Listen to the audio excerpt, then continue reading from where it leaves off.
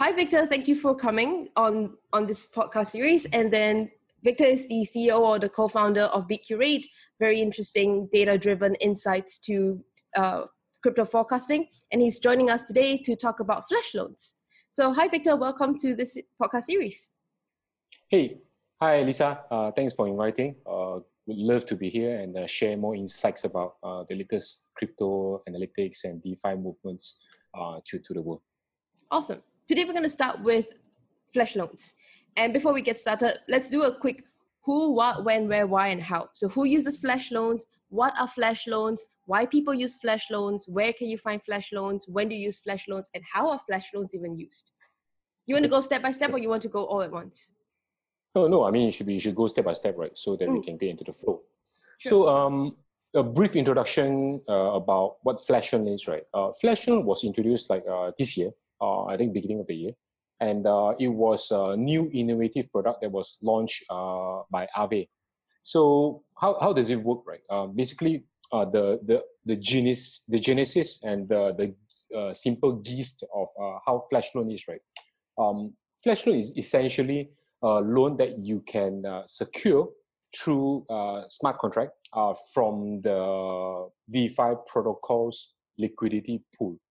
For instance, if Aave have a liquidity pool of, let's say, $1 million US dollar tether, USDT, and then you wanted to take a flash loan up to 1 million, right? You can do that. The only condition is that you will need to return that loan within one single blockchain, one single transaction. We call it as atomic swap, that you need to do it within one single block. So you go to code, you go to write that the scripts and the bot to actually get the loan and return the loan within one single block. That is the simple description of what the flash loan is. So if that's the case, then how is it that, let's say we do a flash loan, you and me, and I give you $10, and once I give you $10, I'm expected to get $10 back, correct? That's exactly how flash loan works. So in that process, who is making money and where does the money go to? So I give you $10, you give me $10 back. That if you have the $10 in the first place, why are you borrowing it from me? And if the whole transaction is we giving each other $10, then what's the point of it? Because you still have to pay gas fees for these transactions, right? Yep. Let me explain a bit further. So essentially, right, so imagine that you are Aave and then you have $1 million worth of USDT or any other stable coins in your liquidity pool. So that I, as actually a trader or an investor, I need to have a liquidity of $1 million US dollar tether from someone. So I go to you and I'm actually writing a script on a smart contract, and I will be borrowing that $1 million from you. So during this process, right, of course, I need to pay gas fees, as you're mentioning. And of course, I need to pay a transactional fees. I think from Aave, it's like 0.3% for 0.3 or 0.03. I've forgotten the exact amount. But if I were to borrow from you, when I return it, I'll need to include the specific additional percentage as well. But of course, now there are more players in the market for flash loan. But in any way, when I borrow the money from you, right, in flash loan, I am not required to provide any collateral. Just want to make it clear. For flash loan, I am not required to provide any collateral. As long as you have enough liquidity, I can borrow it. But in that process, I'll need to return that money to you within the same block. If I'm unable to do that, to return the same amount plus the fees that I'm supposed to return, then the whole transaction will be reverted back to its original state, which is I never actually started the loan in the first place. So that is how flash loan works. So I mean, what's the value, right? Generally people use it currently for two to three purposes, right? They're actually using it to do arbitrage trading, so that you can actually do trading without having your own capital. That is very powerful. And the second one is actually to when you're taking a leverage loan on like different platforms like MakerDAO or Compound, right? Sometimes you know that you have to swap different assets. So instead of you actually have to find some sort of collateral to replace the asset, you can use flash loan to do that, and then you can just swap it with using flash loan. So there are a couple of scenarios whereby traders and investors can use this mechanism, this tool called flash loan, to help them to fulfill certain requirement that they have. So we go back to the point of saying that you said I don't have collaterals, but I want to swap from, let's say, DAI to USDT, and I can use flash loan with that. in that case, am I not just using DAI as my collaterals then? Because I don't have collaterals to put up to be borrowing USDT, but I can swap DAI for USDT. That makes DAI a collateral in this flash loan swap. Yeah, I mean, that is based on one-to-one, right? Sometimes people actually have leverage as well, and then sometimes they have an over position on different chain. So like I say, right, for example, I just use an example of MakerDAO, right? So when you're actually putting money in the MakerDAO and then you minted stablecoin and then you want to borrow, right? And then for example, during March when the whole thing crashed, you are literally required to find enough liquidity. Ethereum, liquidity, right, to actually putting back to your original state. So in order not to be liquidated, so having flash loan, right, give you an option that you can actually fulfill back the state without being liquidated, right? So that is actually a tool. That's why I say flash loan is a tool, right? It's a product. Okay. And for people using it, like you mentioned, it's only, arbitrage traders and these kind of leverage traders or derivatives traders. What about retail people? Is there any value add to these retail people?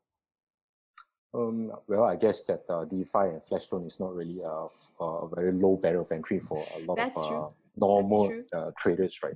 I mean, put it this way, we know it ourselves, right? DeFi and the whole movements of like different kind of lending, borrowing, different kind of like collateralized lending and stuff. All of these are new. If you were to ask even a traditional finance person who actually have exposure to Bitcoin, they might not even understand or actually aware of how it works. Like for example, flash loan, right? So all these are actually created as a new innovative digital product that could only exist on a smart contract. So I think that is where the power is. So that's actually a very interesting question, because can flash loan exist on non-blockchain platforms? So for example, can it exist on, let's say, Hashgraph, because they're also distributed ledger technologies, but not blockchain itself? Or can it be executed on any digital platform, so centralized ledgers? Because at the end of the day, if you think about it, we're not using the distributed aspect of ledgers. We're just using the electronic digital aspects with enough liquidity so that you can do your swaps and you can do all these transactions. Yep. Oh, I agree. I think anything. We have to go down in depth, right, to look at the details of like the mechanics or the foundation of the protocol itself, whether they support it. For example, Bitcoin is hard because to execute a smart contract on Bitcoin network is actually I'm not sure whether it's doable, but it could be done on an L2 chain like Lightning Network perhaps, but on the core network itself, right, I'm not sure. I mean, the reason why it is happening on Ethereum is because Ethereum have a smart contract layer to it, right, which is the Turing complete Ethereum virtual machine. But on the traditional side, I'm not even talking about digital platform. Like, let's say, for example, if you think about from a bank perspective, of the traditional finance perspective, right, I think that is actually non-doable because there is always a counterparty risk to this part. And for crypto, right, the counterparty risk is actually slightly reduced because you actually hold your own key and your own wallet. That's the difference. So I've been trying to match this with the real world example. And in the real world, you can technically do this because at the end of the day, you're just, like you mentioned, once you have the counterparty available, then that's why brokers exist, right? To be matching all these different people. So if your trade is big enough, you find enough counterparties to be undertaking your risk, you can do that. I would say that, maybe the only difference in the crypto space or to do it in a digital blockchain way is that it's instant, it's atomic, and we basically normalize all these business transactions with code, with smart contract logics.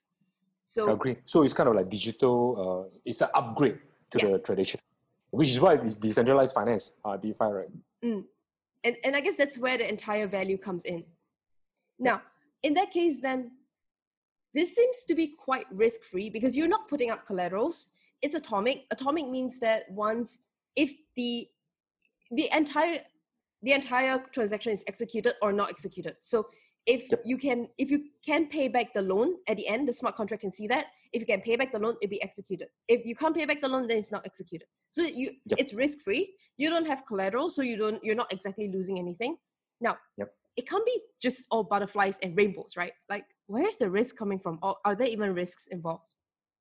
I mean, obviously, anything that comes with a risk, right? For example, the risk is actually more on the smart contract risk because it's code, right? And a lot of things that actually are done by programmers. To give a perspective, right? I'm actually personally myself, I'm actually learning to do smart contract programming.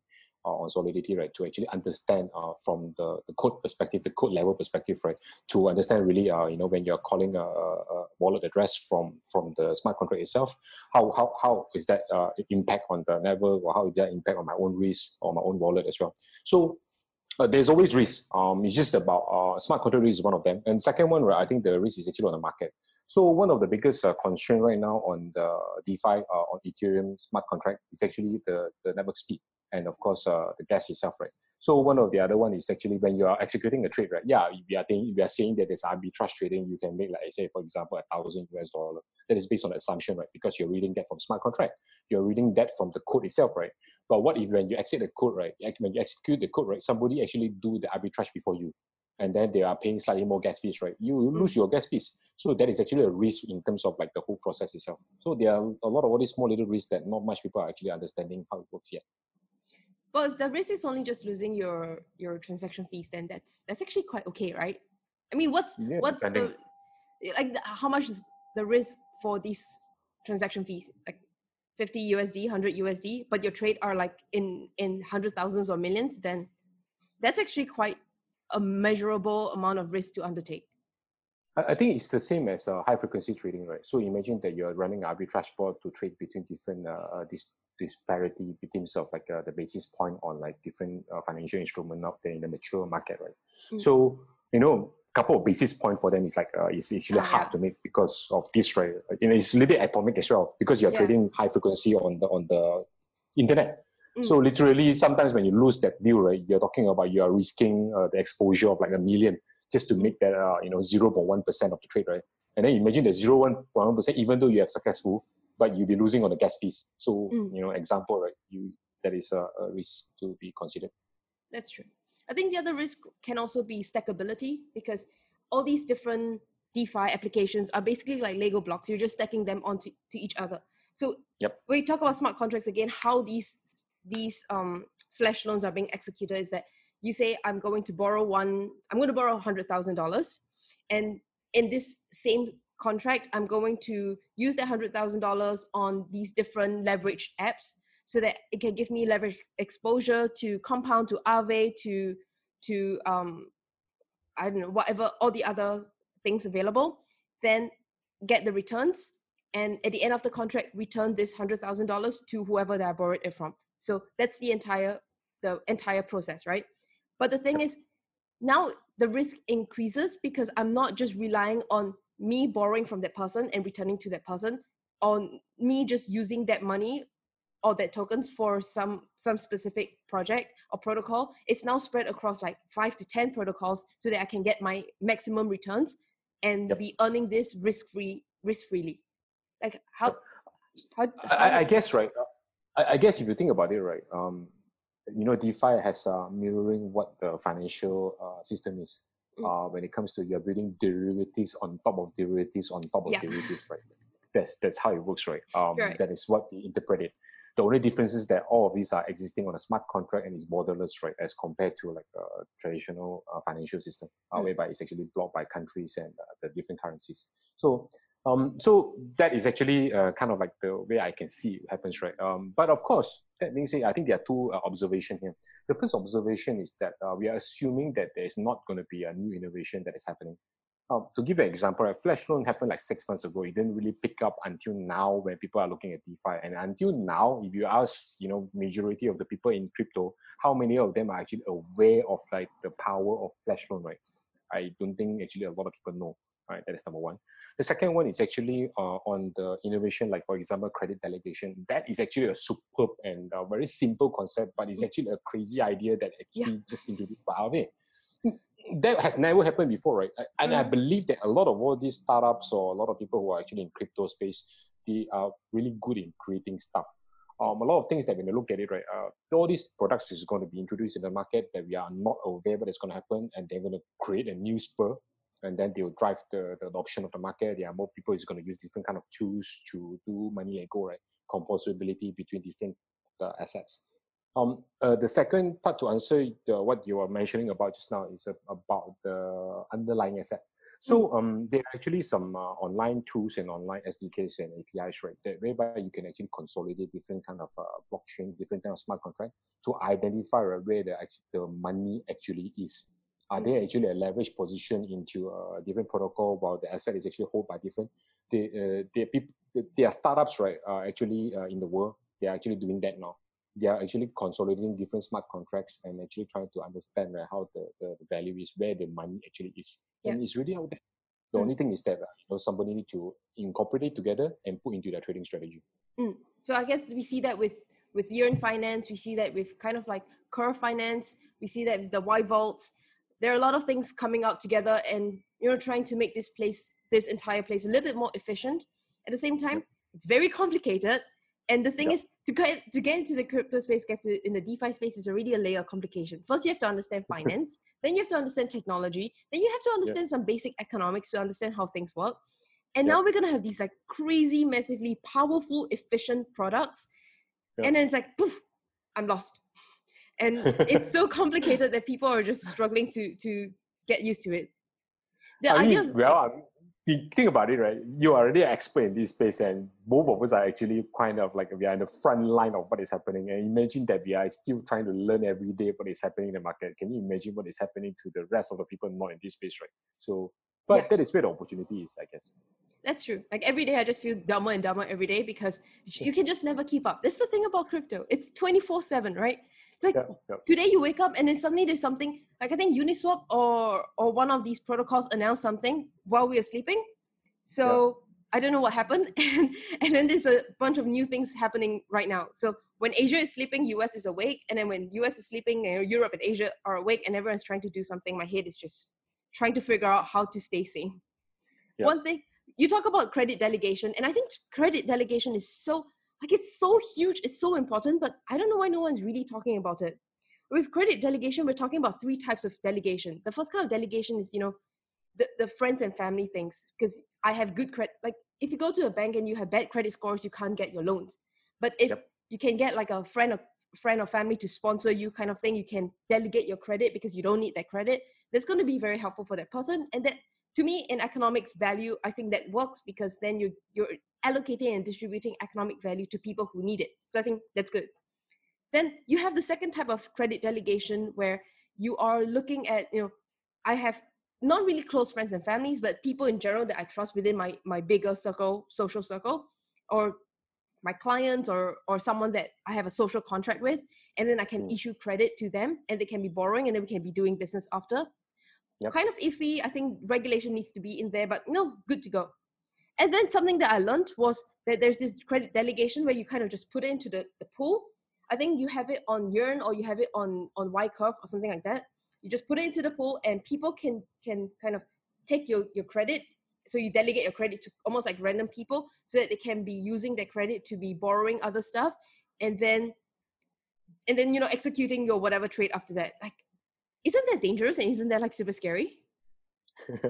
I think that is where the innovation is, right? If you think about it from the perspective, there's always perhaps, right, one of the layers that to enable this, right, that nobody talking about it yet is like blockchain tracking, right? There are a lot of companies out there globally who are tracking on the blockchain and the addresses of the specific wallet, right? That actually to track what is the whether it's high risk or low risk, and that is just a start, right? That is just a credit score. Can you imagine that by using more machine learning, integrating with more data, right? For example, the pattern of this usage, the transactional of this account, and then adding more, right? How long have you been to this space, and then what kind of money have you actually put into the pool? I wouldn't be surprised if, let's say, for example, a blockchain company come up with certain predictive, right, and just to predict how is your personality, just like when you're on the Alibaba platform or Alipay platform, right? They're able to identify what is your credit score based on your past history and historical pattern. They could ask you some certain questions, right? You are able to provide your score online on the blockchain, whereby it's immutable, right? That the number is going to be there.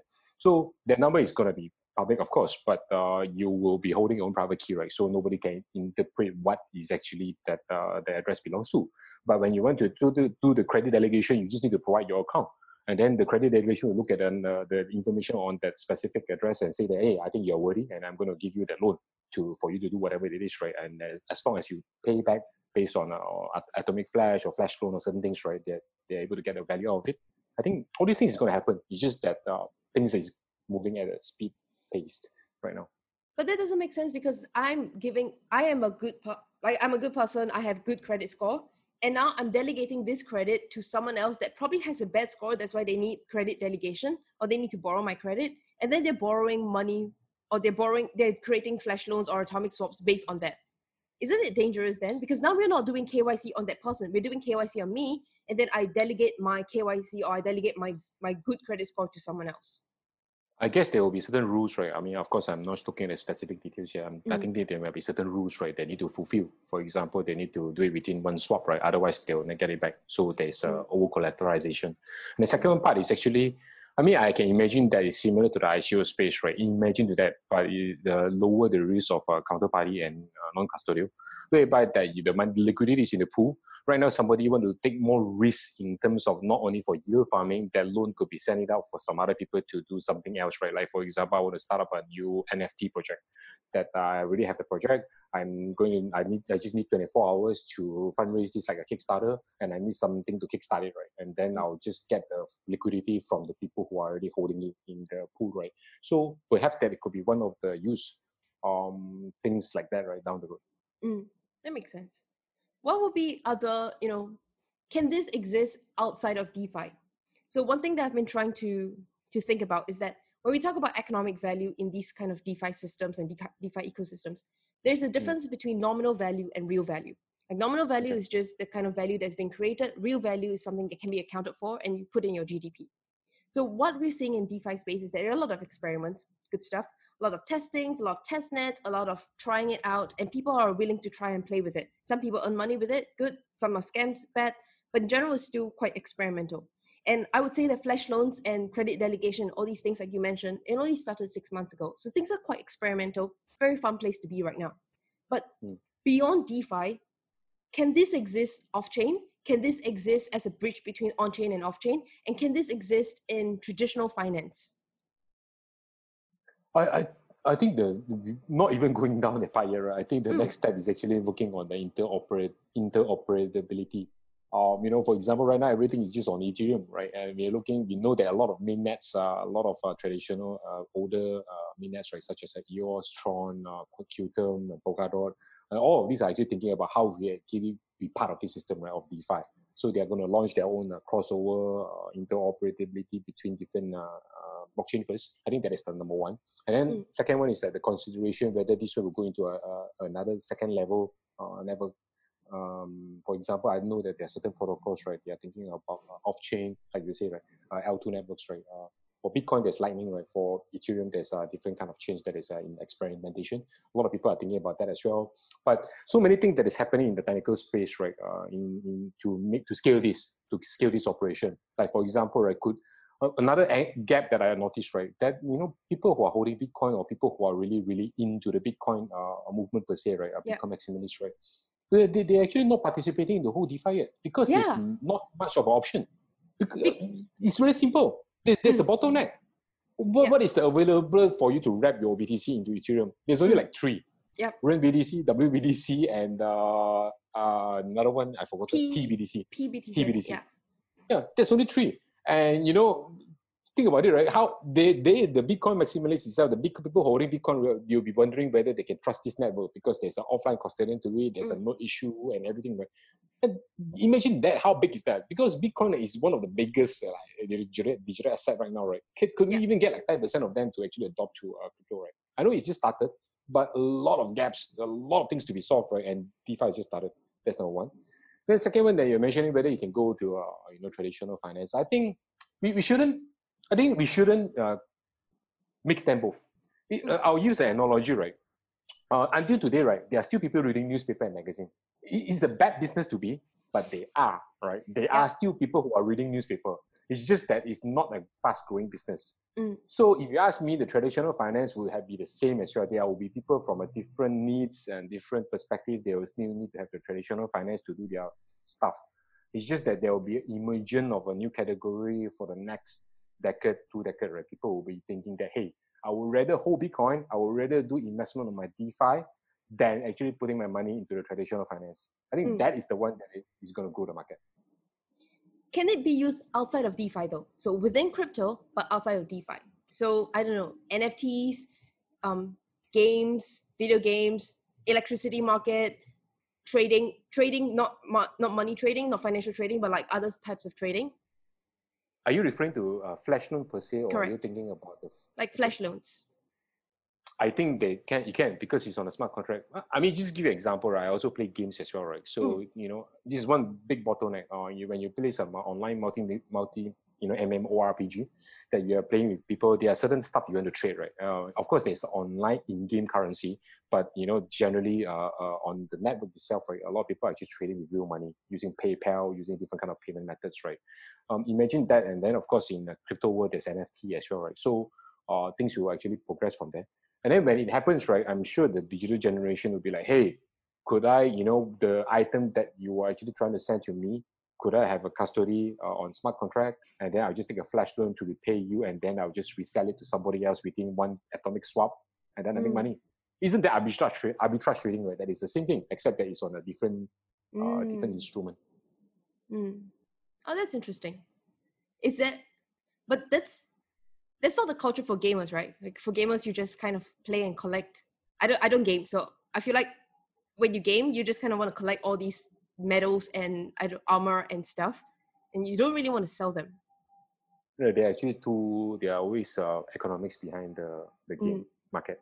It's always there. That, for example, I play a mobile game called Clash of Clans. That was a couple of years back. I remember that a lot of people are actually selling the account. I mean, of course, it's against the game publisher, right? They cannot be selling the account, but it happens. A lot of people are selling game accounts right after they reach to a certain level. They wanted to sell off just to recuperate their own cost of spending time and money to the game. And there are some people who are lazy to actually start from zero. They'll just pay somebody to buy the account and then they'll continue to play. A lot of games have that. Then could that also work for all these, credit delegation? Because with credit delegation, you're not exactly doing KYC on the individual, you're just doing KYC on the wallet. So I can accrue a lot of like good credit score, then I sell my address to someone else and they can be just using that. It's almost like a video game in real life. Yep. If you ask me, that is possible. I mean, those are the ones that I was talking about, right? I mean, that is how your credit score is. Maybe you actually have a certain items on certain games or certain virtual items, right? It's worth something. For example, CryptoKitties, right? There's a market value to it. That nominal or market value depending on the terminology. But the point is, in CryptoKitties, I remember there's people actually bought some one version of the specific kitty that is worth for like $100,000 during then, right? I mean, it's worth 100,000. Somebody is willing to pay for it. And imagine that if this were to pick up, that is actually endorsed by real people in the real world, or even on the online space, right? Some people is going to pay for it. As long as demand for it, right? I mean, it's the same as any other cryptocurrency. If there's a demand for it, I'm sure that there are people going to make money out of it, and that is where the digital finance and decentralized finance would come into the use. Oh, thank you very much. I think if I can summarize what flash loans are, is that you set an input, you set an output. So the input will be, I'm going to borrow 100,000 DAI. The output is I'm going to borrow 100,000 DAI. And in the middle, I will allocate this 100,000 DAI to like 3 other protocols. And if I get X% returns, then the smart contract will see if that's possible. If that is possible, then it will be executed and you'll get whatever you tell the smart contract to do. If it's not possible, the smart contract wouldn't execute, but you still have to pay gas fees. So in that way, it's risk-free. Yeah, you just risk gas fees. That's it. Yep. So which is why flash loan is a very powerful tool that not much people are actually talking about it yet. Okay, what must you know before you can start executing a flash loan? Like, must you be a developer? Must you be a programmer? Depending on the use case, right? I will not go down very much into in depth because I really spend a lot of my time and money to actually learn this. But I'll give a very high level of what the use case, right, and how to execute on it. I mean, there are certain tools out there. There are people actually created, right? You can actually stack different stuff, inclusive of a flash loan module. Like for example, I think another one called I forgotten the name. Right? There's one tool out there. Right? You can Google for it, right? It's like a money Lego block. You can actually assemble based on different protocols. Somebody did that, right? But that is not enough. Why do I say that, right? To get the flash loan itself is okay, but for what purpose? if you were to get a flash loan, let's say, for example, to cover your position into that loan, right? That one you can do anytime. That one is easy, right? But if you were to use flash loan for trading, trading is about first come, first serve basis. The one that are able to execute this before everyone else, they call it as front running, right? If you can do that before somebody else, you make the money. The one that comes after that will lose money. Or they were not unable to make the money, right? So everyone is going to compete on the same piece of pie. So that's why, if you ask me, nobody is going to talk about it, because why am I going to tell my secret to other people how do I make money, right? So that is an example. But there will be more use case coming up soon. I'm sure of it, right? Because why? Every other protocol, the good ones, right, will be thinking about how do they introduce a good product to encourage more people to create value in that system, right? Which is why the credit validation is, that's why the flash loan is. The flash loan that we're talking about today is actually the flash loan 1.0. I already know that there's somebody doing flash loan 2.0 that actually is a limitless flash loan. Somebody actually announced it on Reddit, and I did a video on it. We actually watched the video. You can literally borrow unlimited amount of money in a flash loan. That is how crazy it is. In the financial world, that could not happen. But on the crypto world, that is everything goes to be done. Because it's everything on atomic swap. Either it happens or it don't happen, right? That's true. It theoretically could be done. But whether people will adopt to it or not is a different thing, right? It's very interesting. I'm very excited to wake up every day, right, to look at the possibilities of what are the new ideas, what are the new innovation that people introduce on the DeFi space and stuff. Like we know that we have Rebase, we have Flash Loan, then we have like AMM with bonded curve. Then there's one launched today. It's called Dodo. You know, I was just reading in the Twitter before this meeting, right? They are talking about progressive MM, I think PMM, another new model for the equation of like constant, right? So many things is happening. I'm kind of very excited, but also very nervous. Every day I'm going to miss out certain goal. Totally get that. Okay, so before we end, just one last question. If you can give one advice to all these economic designers or token designers, what advice would you give? I think the first thing is that depending on this person, my advice is this, right?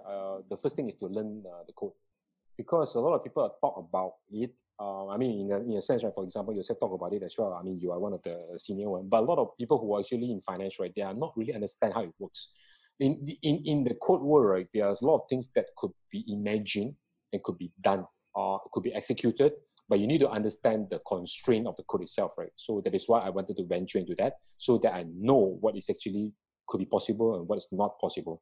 So that itself is actually the first fundamental layer. The second, of course, as you mentioned, right, somebody who actually try to understand this need to understand like the economics, the tokenomics of the basis of it, right, the mechanism and game theory, for example.